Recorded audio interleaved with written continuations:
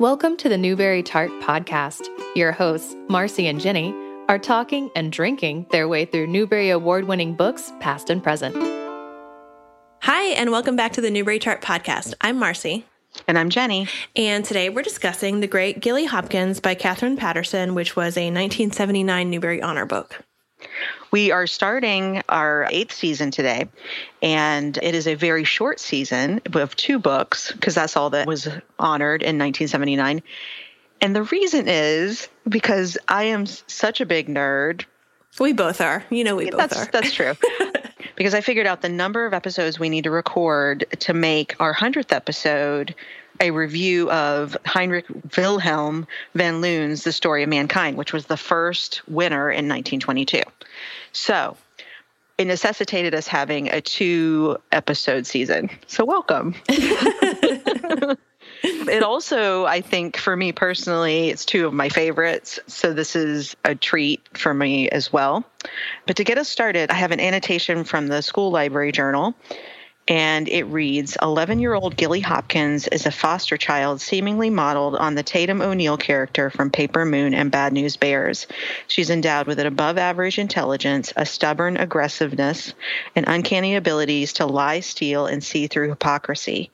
Shunted from one foster home to the next because her guardians are unable to control her, Gilly is placed, as the story begins, in a home run by Miss Trotter, who cares for 7-year-old recluse William Ernest, an elderly blind black Mr. Randolph.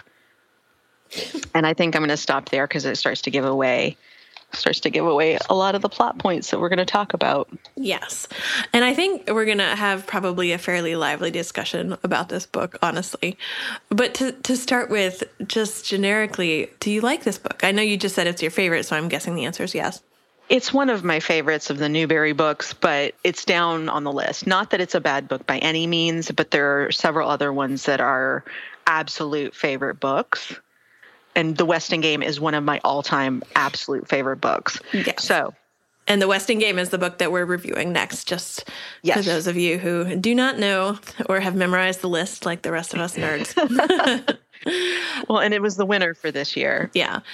I would say it's a favorite. It was a favorite when I was a kid, and so it has a special place in my heart. That is to say, reading it as an adult, I was really caught off guard because it had been a very, very long time since I had read it. Well, so here's where I think the differing opinion is going to come in, because I did not read this as a child, and it is not my favorite. I'm going to start it off with saying that I actually love Katherine Paterson. I love her other books.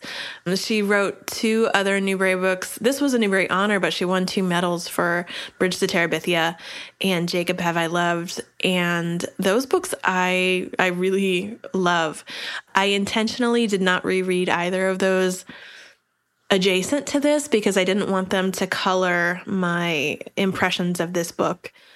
So I don't know. I'm sure because they were written in the 70s and everything is a product of its times, they may have problematic elements too. But reading this cold as an adult is a little difficult for me. We can get more into what the problematic issues are, but they were very problematic for me.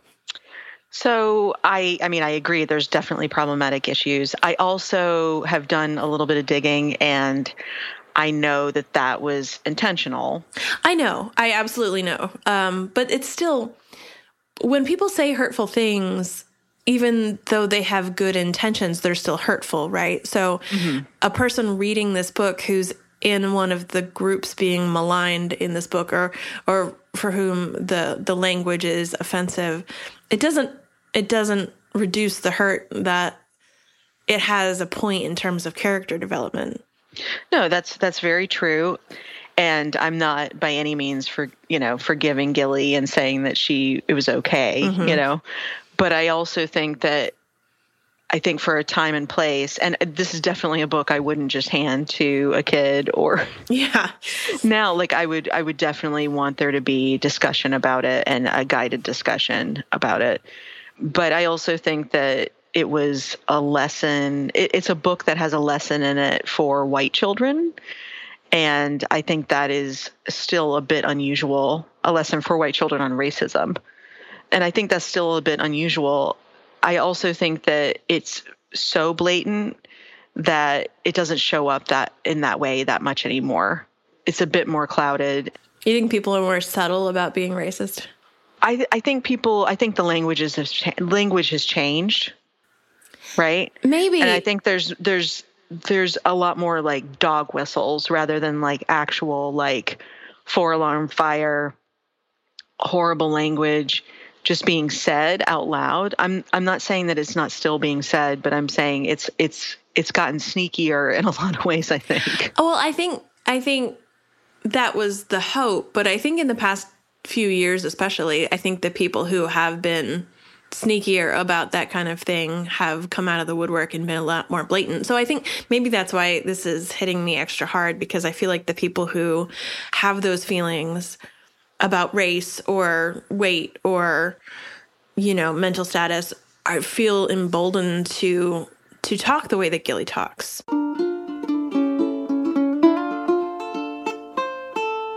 I guess we should start with get into the plot so that people understand what we're talking about. Yeah, let's go into the plot. So Gilly Hopkins, Galadriel Hopkins, is a foster child. We learn very quickly that she is now on her way to her third foster home in 3 years. The other families, one, they moved and left her. And she has a really heartbreaking description of that. Like, they left her like a cat or a dog. And the other family just didn't feel like they could control her. And so she has got a very, very bad attitude, paired with the fact that she's incredibly intelligent and quick-minded and rude. This makes for a very different type of female protagonist or girl protagonist in books, particularly in the 1970s, but I think even now. Yes. And so when the book is opening, she is headed to a new foster home with her social worker. And the poor social worker is clearly trying her best, but doesn't know how to handle Gilly, and takes her to a home owned by, what's her first name? Mamie Trotter. Yeah, by a woman named Mamie Trotter, who's referred to just as Trotter. And there's another foster kid there who's 7 named William Ernest. And he's like this very shy, reclusive 7-year-old who he's very flinchy is the best way to describe him. Yeah, I mean, he's usually hiding behind Trotter when we first see him in these opening pages, and he's kind of peering out. And I always picture just like a mop of hair and a little pair of glasses, Yeah. Just kind of peeping out. And so, I mean, to me, he's instantly sympathetic. He's obviously been given a rough turn of things, and he's finally in a place physically where he feels safe, and that safety is with Trotter. So to me, that's a really great telegraphing of who Trotter is as a person, really, really early on, that she's taken on this child that is described as having characteristics that are seen as being, kind of weak, because he's also described as being kind of slow, which is, I don't know. I just feel like it's a really good shorthand for us to see what type of person Trotter is really quickly. No, I agree. Although his feeling of safety evaporates a little bit once Gilly gets there. She really gets a kick out of tormenting him at first. There's also a neighbor who's up the street who is this small black man who's blind, but has this amazing good attitude. And his name is Mr. Randolph, and he comes and has dinner with them every night. And one of Gilly's jobs, or William Ernest's jobs every night, is to go and sort of escort him over because he can't see to walk. And he's incredibly sweet. He's got such a good attitude. And what I love about Mr. Randolph is that as the story goes on, you understand that he knows a lot about what's going on and understands the situation better than Gilly and the reader may have first thought. Yeah, he's definitely choosing to have rose-colored glasses, but he's not oblivious. Yeah.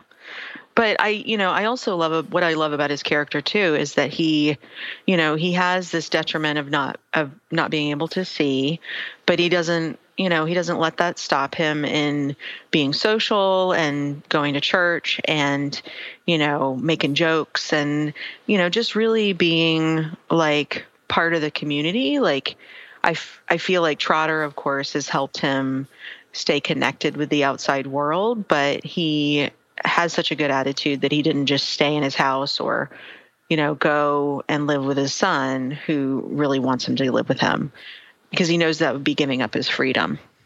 Yeah. So, I mean, the whole premise of the book is just that Gilly goes to live here and is mean and awful to everybody. And then over time remains mean and awful, but starts to love them anyway. This is my summary of the book. I know. And yes, she does and says things that are horrible, right? Like I can't defend those by any means, but to me there is market growth. And I think that while I can't defend and will not defend the things she says and does that are racist and ableist and sizist and all of those things, I also think that I think it's important for several reasons. And I think the book pulls off some things that are kind of astounding.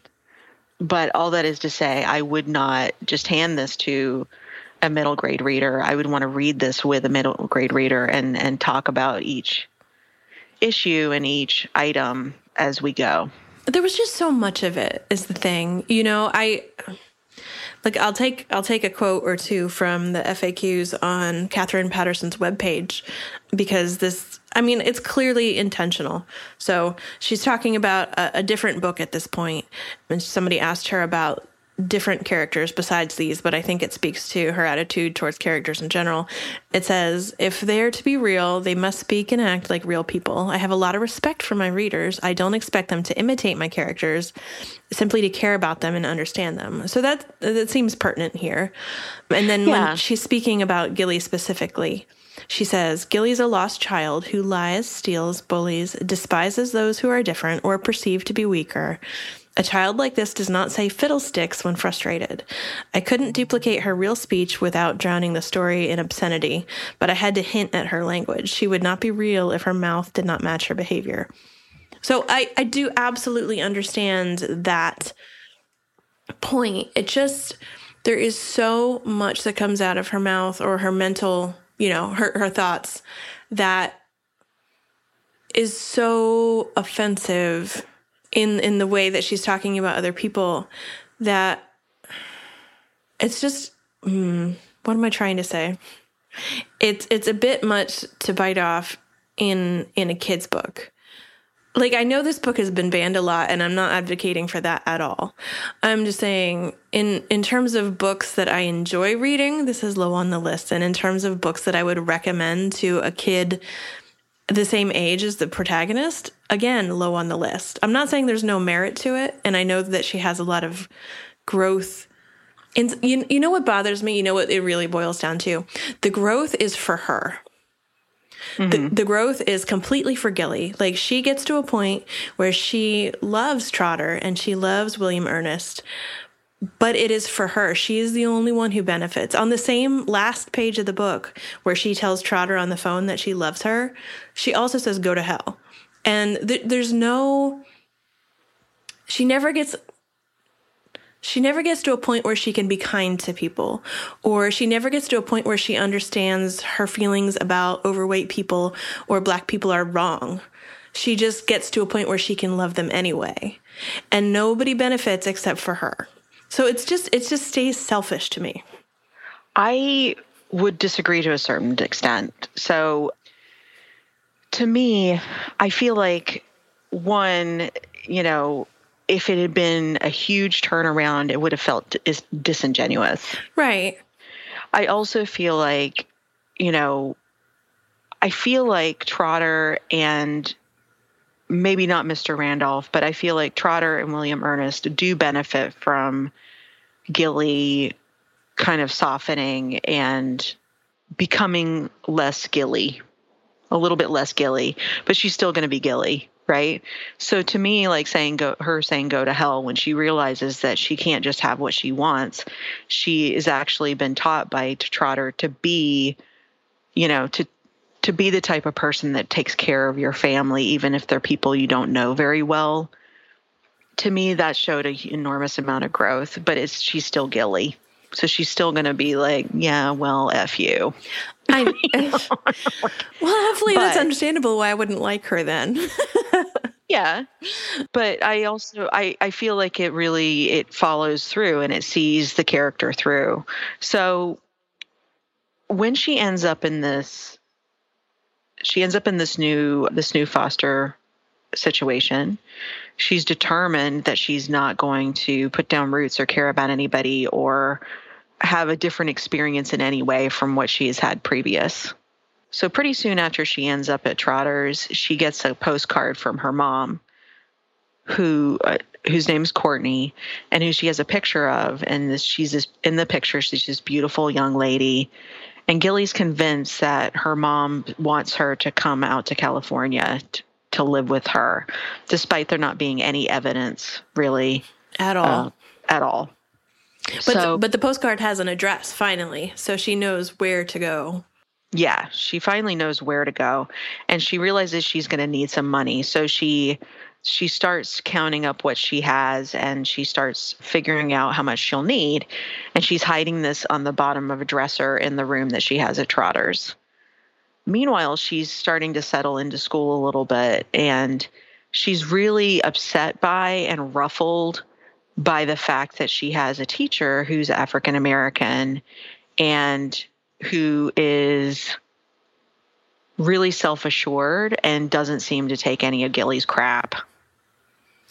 Yeah, and she's also very upset at the fact that because of the poor quality of her last school, she's behind the majority of her class academically, even though they are Black. Like, that's very offensive to her. No, I mean, it's gross and it's horrible. It's gross, but the thing is, like, I get that, particularly in the 70s, like, this is the way that some people truly were. And I hate to say it, but I'm sure that some people are that way truly now. So I'm sure it's a faithful portrait of, like, a small town attitude. And probably, and especially given the quality of the foster families that she had, I'm sure these are attitudes that she picked up in these terrible foster homes. And I know from reading about Catherine Patterson that part of the inspiration of this book was when Catherine Patterson herself was a foster mother. So I know that it was faithful to observations that she made in some respects. I don't know the specifics. So hopefully nobody that she was fostering had the specific terrible attitudes of Gilly. But it's just that I think that if this book were written today, it would be very different. There are certain things that Gilly does that Trotter stomps out immediately when she's, borderline bullying William Ernest. Mm-hmm.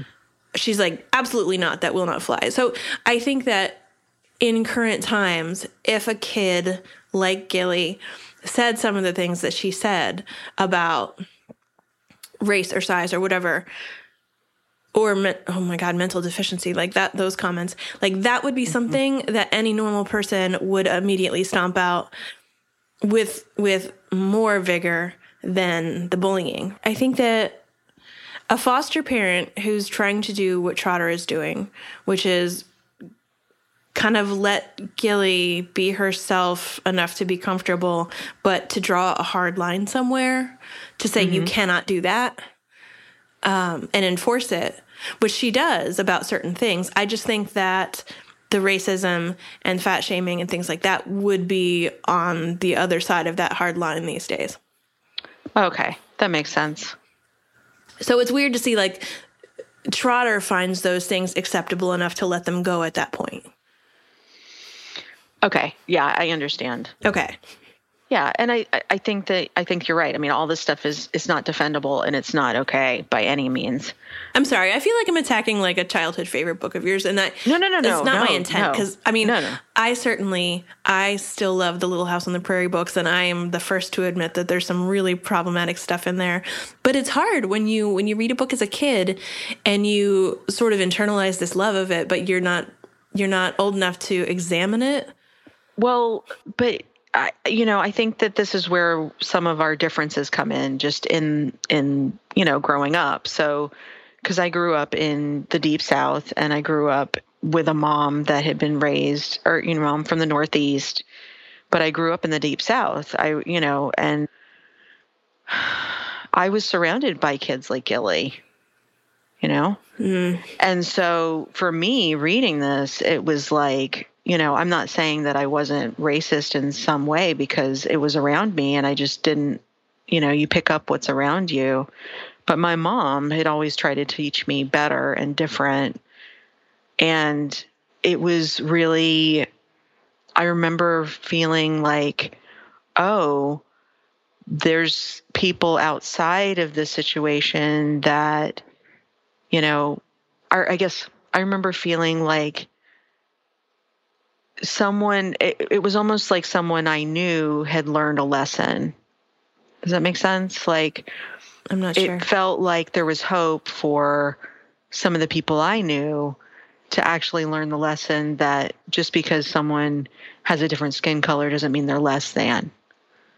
You're right, though, that it hits really hard, and I think it goes it makes a lot of headway with racism, but there's other isms in there that today would be tackled and or part of the whole, why Gilly or how Gilly is behaving badly. Growing up in kind of rural South Carolina, I'm sure it was pretty prevalent. I knew kids like Gilly. Like I said, I knew the kids exactly like Gilly. And so it was kind of, for me, it was a little bit of a lifeline of like, these people can learn better and they can learn different. And, maybe it doesn't, I don't know, maybe that'll happen. I don't know. I guess I just don't see enough evidence that I agree with you that like some big, huge turnaround would not be realistic, but I also don't see any evidence in Gilly whatsoever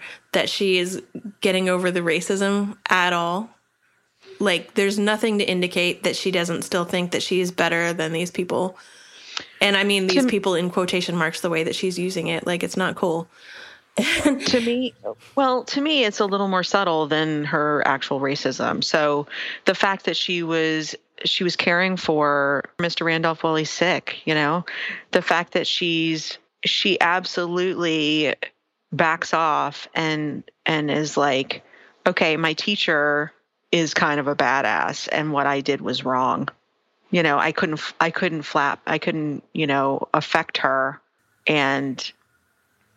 But she never actually thinks she was wrong. She just kind of wants to beat her teacher. Yeah. But that's a big step from looking down on. Yeah.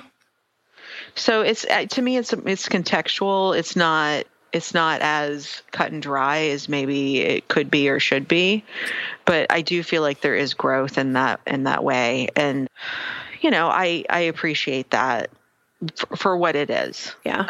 And hope that Gilly, grows even further and is able to like, not just be not racist, but be like anti-racist.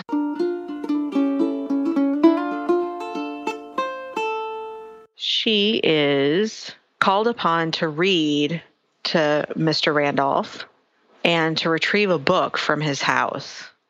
And when she does that, she discovers that he has money in his bookcase and it's rolled up. And as a kid, I didn't realize that he actually has it rolled up to like signify what the different denominations are. Oh, what? I don't know what you mean. So if someone is low-sighted or they are blind, oftentimes they will fold money of different denominations in different ways. Oh. I don't know the ins and outs of it, but I do know that is one way that that community works with paper money. See, coins are easy because they're all different. They're different shapes. They're very distinct shapes. Mm-hmm. No, that makes sense. Yeah, because dollars would all feel the same. So that's something that I knew now that I didn't know before when I was a kid. And so to me, I was like, oh, he knows that money's there because he folded it. Whereas, when I was a kid, I was like, oh, I guess, he doesn't know it's there. And like, she's, it's not good, but it's also kind of like, I don't know the right way to say it. It's like a moral conundrum. And then she's failing the moral test, of course, but it's something maybe he didn't even know was happening. So, it's less harm done, right? Like if he didn't know the money was there, it's less of a loss if she steals it. Well, less of a loss, but less of a maybe not less of a loss, but yeah, I mean, it's not directly affecting his economics and it's not great what she's doing, but it also isn't going to have a far-reaching effect on him and he's going to lose his house and that kind of thing. But as a grown-up, knowing that about the money folding, even just a little bit, it's obvious that he has that saved away for something. Well, I guess I feel like I'm arguing with you about everything. I'm sorry. I feel You're fine. I feel like you're right in a way, but I don't think she cared about, she certainly didn't care about that. Like when she steals money later, she steals money out of Trotter's purse. She actively knows that money was state payments for foster care because they were planning on buying Gilly a coat with it. But it doesn't stop her from stealing the entire amount, no remorse whatsoever. Oh, no. I mean, no. What I'm saying about her taking his money is not about that she didn't do anything wrong. It's that if she gets away with it, it's not going to harm him. Right. So, but that was an erroneous perspective because knowing that it's folded means that he's aware of it and uses it / depends on it for backup or something like that. Right. Right. So yeah, that's what I was trying to get with that. Gotcha.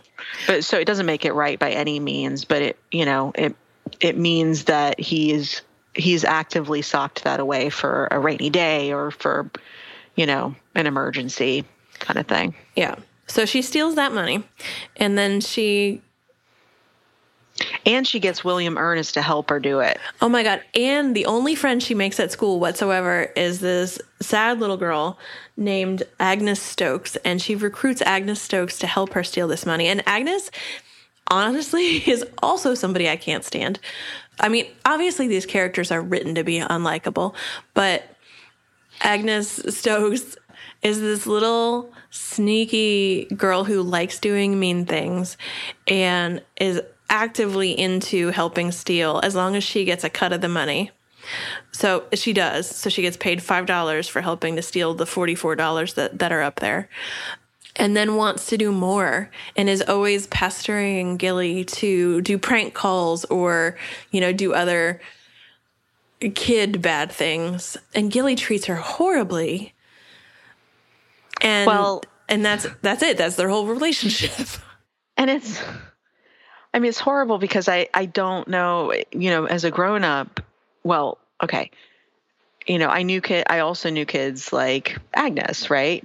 But as a grown up, when she calls her Rumpelstiltskin, I'm like, because of, just knowing more and being in the world more, I'm like, is that racist?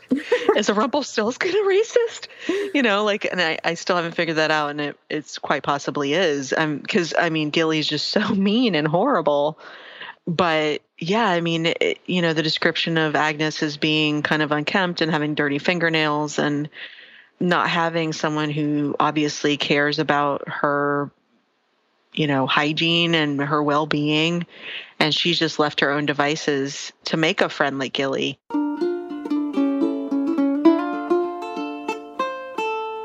This book won the National Book Award. It was a Newbery Medal winner. It's one of the top 100 kids books. I happen to have a differing opinion, but that's okay. I'm trying to dissect why I had this reaction to it. but it doesn't mean that I'm right.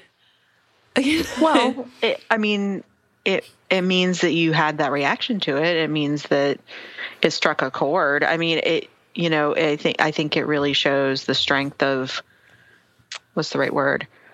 The strength of it, that you had that big of a reaction to it. And, I think that's pretty. It's well written. You don't just have a reaction to something, a big reaction to something that's not good. Yeah. It's well written. It's not the kid, like I said, the plot itself is great. The character's supposed to be unlikable. So success there. It's just the things that are hard to digest. I don't know, like Bridge to Terabithia, for instance, hits a lot of people the wrong way too, but because it handles hard issues. And I feel like that they're dealt with more. These are just different. I don't know why it's different. I think because I personally am so offended by some of Gilly's attitudes in adults in current day life that it really just irks me more than it might had I read it earlier in life. Mm-hmm. That's probably what it is. I'm a little overly sensitive to some of her attitudes, and I find it hard to forgive. Like, even in a book character that is supposed to be unlikable, who's had a really hard time in life, I really find it hard to forgive. And I think that's fair. I mean, I think I'm in a bit of a different space and a different experience, when I first read it. Yeah. Having, a lot of really close exposure, firsthand exposure to a lot of child racists. And I didn't have that. Honestly, I never did have that. I've certainly had a fair share of like adult, more subtle racism, like racism as an example in my life. I can imagine if you grew up with kids like that would make this book hit differently. Yeah, I mean, I think that's it for me. It as a kid, it was really interesting and kind of maybe cathartic to see one of those kids learn better to some degree. It also, I think, for me, gave an insight as to why the saying, like, hurt people. Yeah. Kind of thing. Like, it gave me an insight as to why they might behave that way a little bit. And I mean, now I wouldn't spend any time like trying to figure out racist, because I just don't, I don't have that time in my life to do that. But at the time it was a really confusing way to grow up and to know better from home, and to be surrounded by kids who just, from what they had learned at home, just let it rip, Well, I mean, in the book, especially, like, Gilly's motivation is very evident. She's kind of at the bottom of the social barrel, and feeling superior to anybody made her feel better about herself. And so she feels superior to everybody for what she considers to be very tangible and real reasons, then she feels like she's better than them, literally. And of course that makes her feel better, because as a foster kid in the situation that she's in, she has to scrape up some respect for herself. Yeah. I think it altogether, I don't think that Catherine Patterson condones what Gilly says and does. And I was looking at her website as well, and I thought it was really beautiful. She was talking about, she wanted to write about foster children after she had been a foster mom and felt like she hadn't done a good job with it. And she felt like she really wanted to focus on bringing awareness to children who might feel disposable and feel like, they're just kind of bopped around, and look at their inner lives a little bit. And then I also found it was an interview with Catherine Patterson from, I think, a few years back, around the time the movie came out. And The interviewer asked Patterson why she made Gilly racist when it's just a hot button issue. And moreover, why did she let Gilly use the N-word? And she explains, this is Catherine Patterson's answer: I had to have her do something so outrageous that she would recognize how angry she was. That terrible card is so jarring and so awful. And when you see how the teacher handles it, first, you see that Gilly has to confront her own racism. And second, that the teacher does not let the racism destroy their relationship. And I think that, I think it comes from a place of wanting better for all children, wanting these children like the ones I grew up with who are now, middle-aged people, having a way to jolt them out of these mindsets that they may have been taught. So, it's not pretty and it's not perfect, but I do feel like there was a lot of consideration put in it. And I can't imagine being a child of color and reading this and how that would affect me. I don't know, know? I mean, that's the thing. Like, I have no doubt that Catherine Patterson had wonderful intentions, and there's no doubt that she's an amazing writer. Like, she just is. But that's part of the reason why I want to see, she wrote the screenplay for the movie, so I'm interested to see how that changed with the times. But this is a book for white kids. Like, this is a book to show how, yes, discarded, like, underserved children can confront their biases and turn it around. But it's a book for white kids to learn that lesson. Like, the black kids reading this book are not going to get that. They're just going to get that they're being insulted and demeaned for the sake of Gilly's personal growth, in my opinion. Mm-hmm. I completely get that, and I can't defend it on any of that front. I will say that I do think that it is useful to have something specifically for small, white racist children that might jolt some sense into them. Yeah. I mean, I'm not saying it's not a useful tool in that respect. I'm just saying, in considering who to recommend this book to. But I mean, yeah, but, yes, exactly. And so, it is not a book that I would say is for every reader by any means. But, if it has had, I know at some point, over the years, it's had to have some kind of positive impact with little racist white assholes. Yes. And I can't help but feel like that does serve a purpose. It's worth something. It is worth something. I say that knowing a lot of them, and I'm not going to defend them. I hopefully they've grown out of it. But I grew up with a lot of them, and they needed something like this. No, I do. It's worth a lot to try and change people's minds, like to change people's minds in a non-aggressive way, and make them just realize the error of their ways is huge. It's just that I have reservations about things. Well, I mean, I can see, reservations about this being something that, like, should it be required reading for an entire class? If you have a lot of supporting materials and you're going to have some good discussions about it, sure. Yeah. But, are you going to just assign it for summer reading and then, they have to write an essay about it? Maybe that's not the best course of action. Right. This needs to just be talked about a lot. Yeah, maybe it does really need, you need a hand on that, right? Like, you're not just assigning this and then, alienating half of your class and then making them produce something on it and then not really talking it out. Because I feel like that defeats the purpose of the book. Yeah. I think with context and guidance. Yeah. It's worthwhile.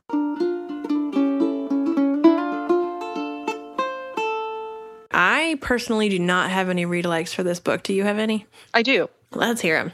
So, read-alikes, the one that sprung to mind is by another Newbery medalist, Pinballs by Betsy Byers. It's also about foster children, also in the 70s, also has some questionable content, but if you enjoy looking at societal attitudes that may or may not be upsetting from that era, that's a really good read-alike, a really good pair. And then a more modern one, and this is a bit farther afield as far as themes go, but it does have the themes of a foster child and fitting into a community, creating community, and having that idea of creating your own family. And it's called The Season of Sticks Malone, and it's by Kekla Magoon. And it's just it's a really good summer read. It's about these two brothers, Caleb and Bobby Jean. They're exploring their town one summer during summer break, and they come across Sticks Malone, who is a very cool guy, and they decide to pull off this caper, and it's called the Great Escalator Trade. And the idea is you turn one small thing into more, and then that next thing into something more. And there's revelations of secrets, and it's a really sweet book, and also a really interesting book with a character who's a foster child, but not by any means the type of foster child that Gilly is. But yeah, I like it in part. I mean, there's a lot of reasons why I like that book, but in part because of the found family and the building community where you are aspect that I do think is in Gilly as well. Very cool.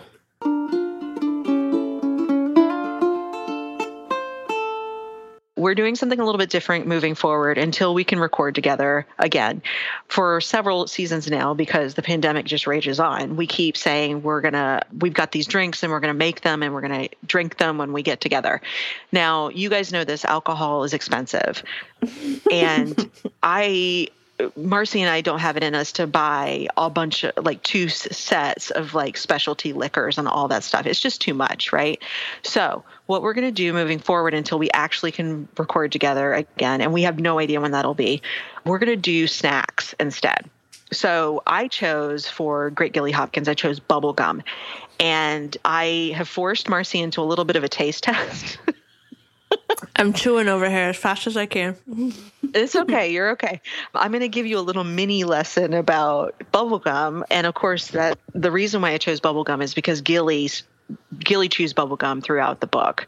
So this is all from Wikipedia. It's not terribly scientific, and it's just a funny little thing that to add as our snack. So bubblegum, okay.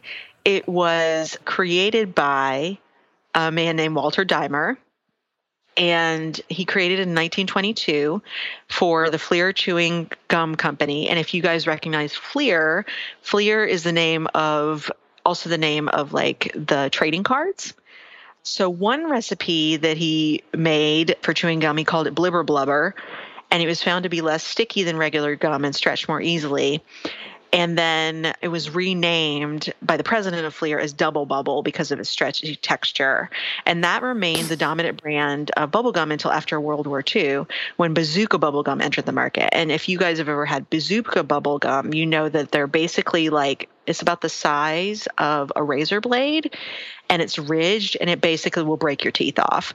But it comes with a delightful cartoon, Bazooka Joe cartoon, which I used to really love reading as I shoved those hard shingles into my mouth. But what I found really interesting when I was reading all of this is that until the 70s, specifically in 1978, which is when this book was written, bubblegum still tended to stick to one's face. So think about when Gilly was blowing blowing bubbles and they would pop, it was on her face, and it was gray and it was sticky, And so Hubba Bubba and Bubble Yum in 1978 and 9 created a version that didn't stick as much. So now when you blow bubbles with Bubble Yum or Hubba Bubba, Bubblicious, things like that are actually made as bubble gum, they're not going to stick to your face. They may be sticky, but they're not going to stick to your face. And also they're pink because Dimer just happened to have pink dye on hand. In 1928. But that's one of the reasons why things like gumballs and then things like Double Bubble, they just kind of stay gray, or sticks of gum are gray. And then that became a hallmark of bubble gum, is to be that pink that just happened to be the color that he had nearby. The other thing is there are some records, like Guinness Book of World Records. In 1966, Susan Montgomery Williams had the largest bubble ever blown, which was 26 inches in diameter. And then Chad Fell holds the record for largest hands-free gum bubble at 20 inches, achieved on the 24th of April, 2004. So I'm guessing that Susan actually was holding the bubble, because if you have the hands-free bubble, then it just stands to reason that Susan was actually holding her bubble, and that seems really gross to me. So I actually chewed all mine ahead of time, and it was very difficult to find actual just bubble gum in the store. I don't know what's happened. Marcy, you remember when we were kids, there was all like rows and rows of different flavors, different like fruits, different soda, all sorts of different types of flavors.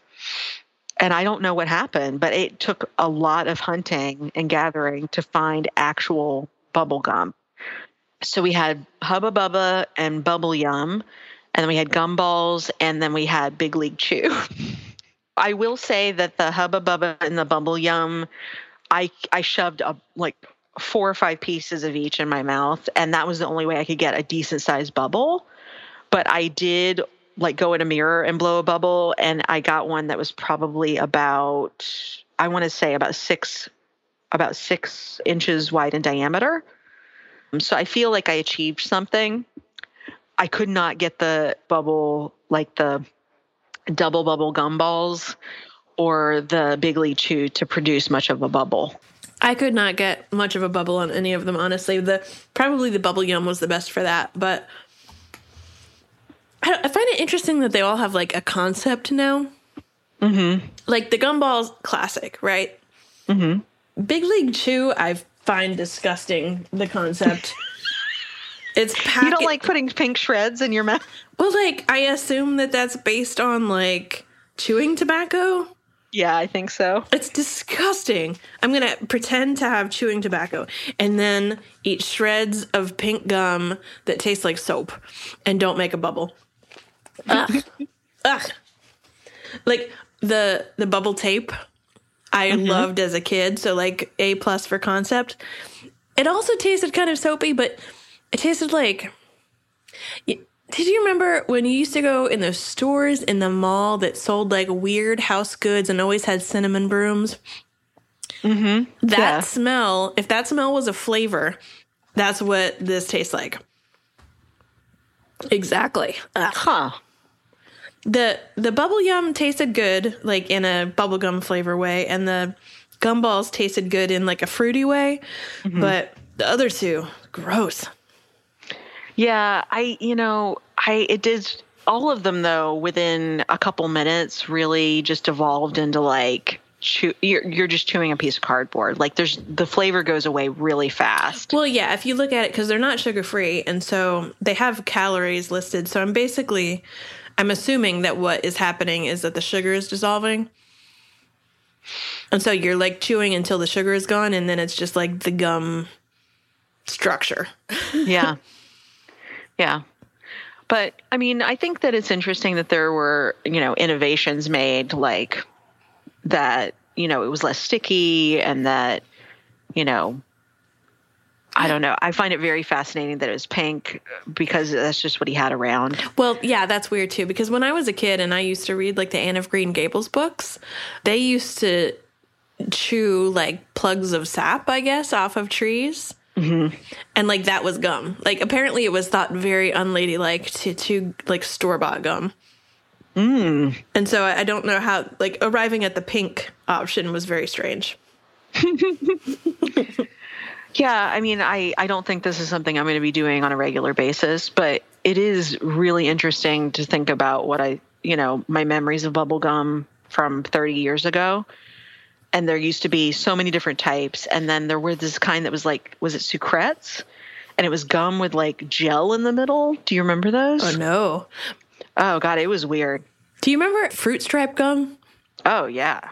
That tasted terrible, but we loved it anyway. Well, I felt like it actually kept its flavor even less. Well, that's good, though, because the flavor was bad. I don't know. Like, I think at the time, having a very undeveloped palate, I was like, fruit. It's just, it's a fruit flavor, but like what fruit? It had like that fake cough syrup, grape and cherry flavor in there. Yeah. But man, we couldn't get enough. We couldn't. But I have to say the bubble tape was definitely our favorite. Yeah, I don't remember really getting into the bubble tape. I remember being very into, like, I think they had like bubble yum cola, bubble yum grape, because it was just so weird. Like, it was so the weird. Watermelon. The watermelon was so good. Yeah. I did not remember that until you just said that. Oh, yeah. I mean, what couldn't they do? Chemicals in the 90s.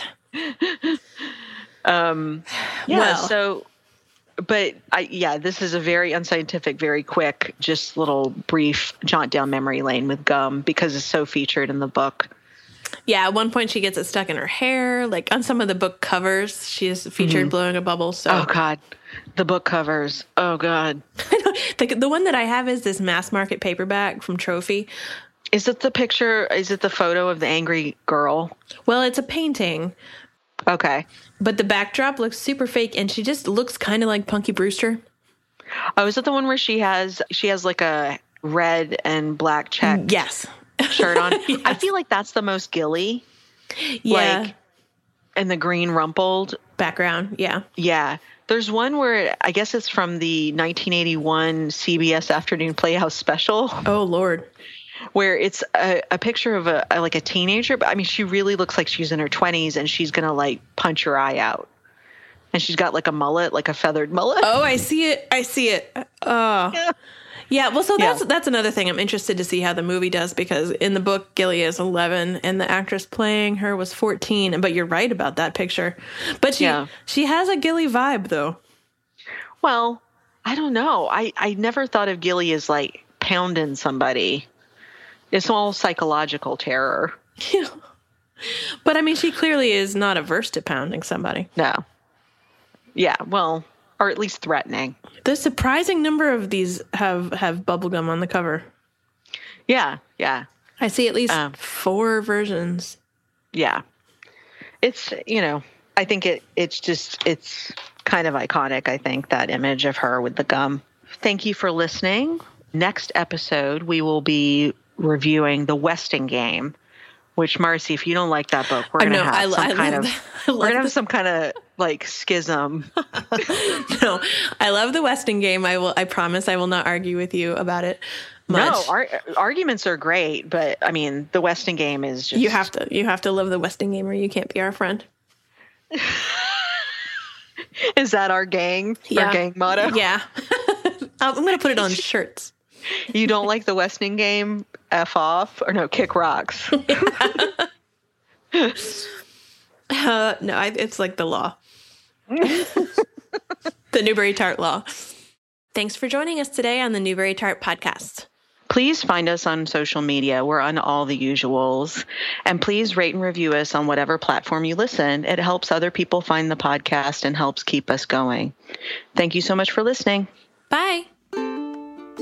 Production assistance for NewberyTart is provided by Raphael Siebenman and Liam Grove. Graphic design by Liz Meitinger. Intro and outro by Ariana Hargrave. Theme music for this podcast is provided by the laid-back and local Throckmorton Ukulele Band. You can hear more of their music on Facebook. Find more NewberyTart episodes at iTunes, Stitcher, or wherever you listen to your favorite podcasts. Our website is NewberyTart. That's NewberyTart.com.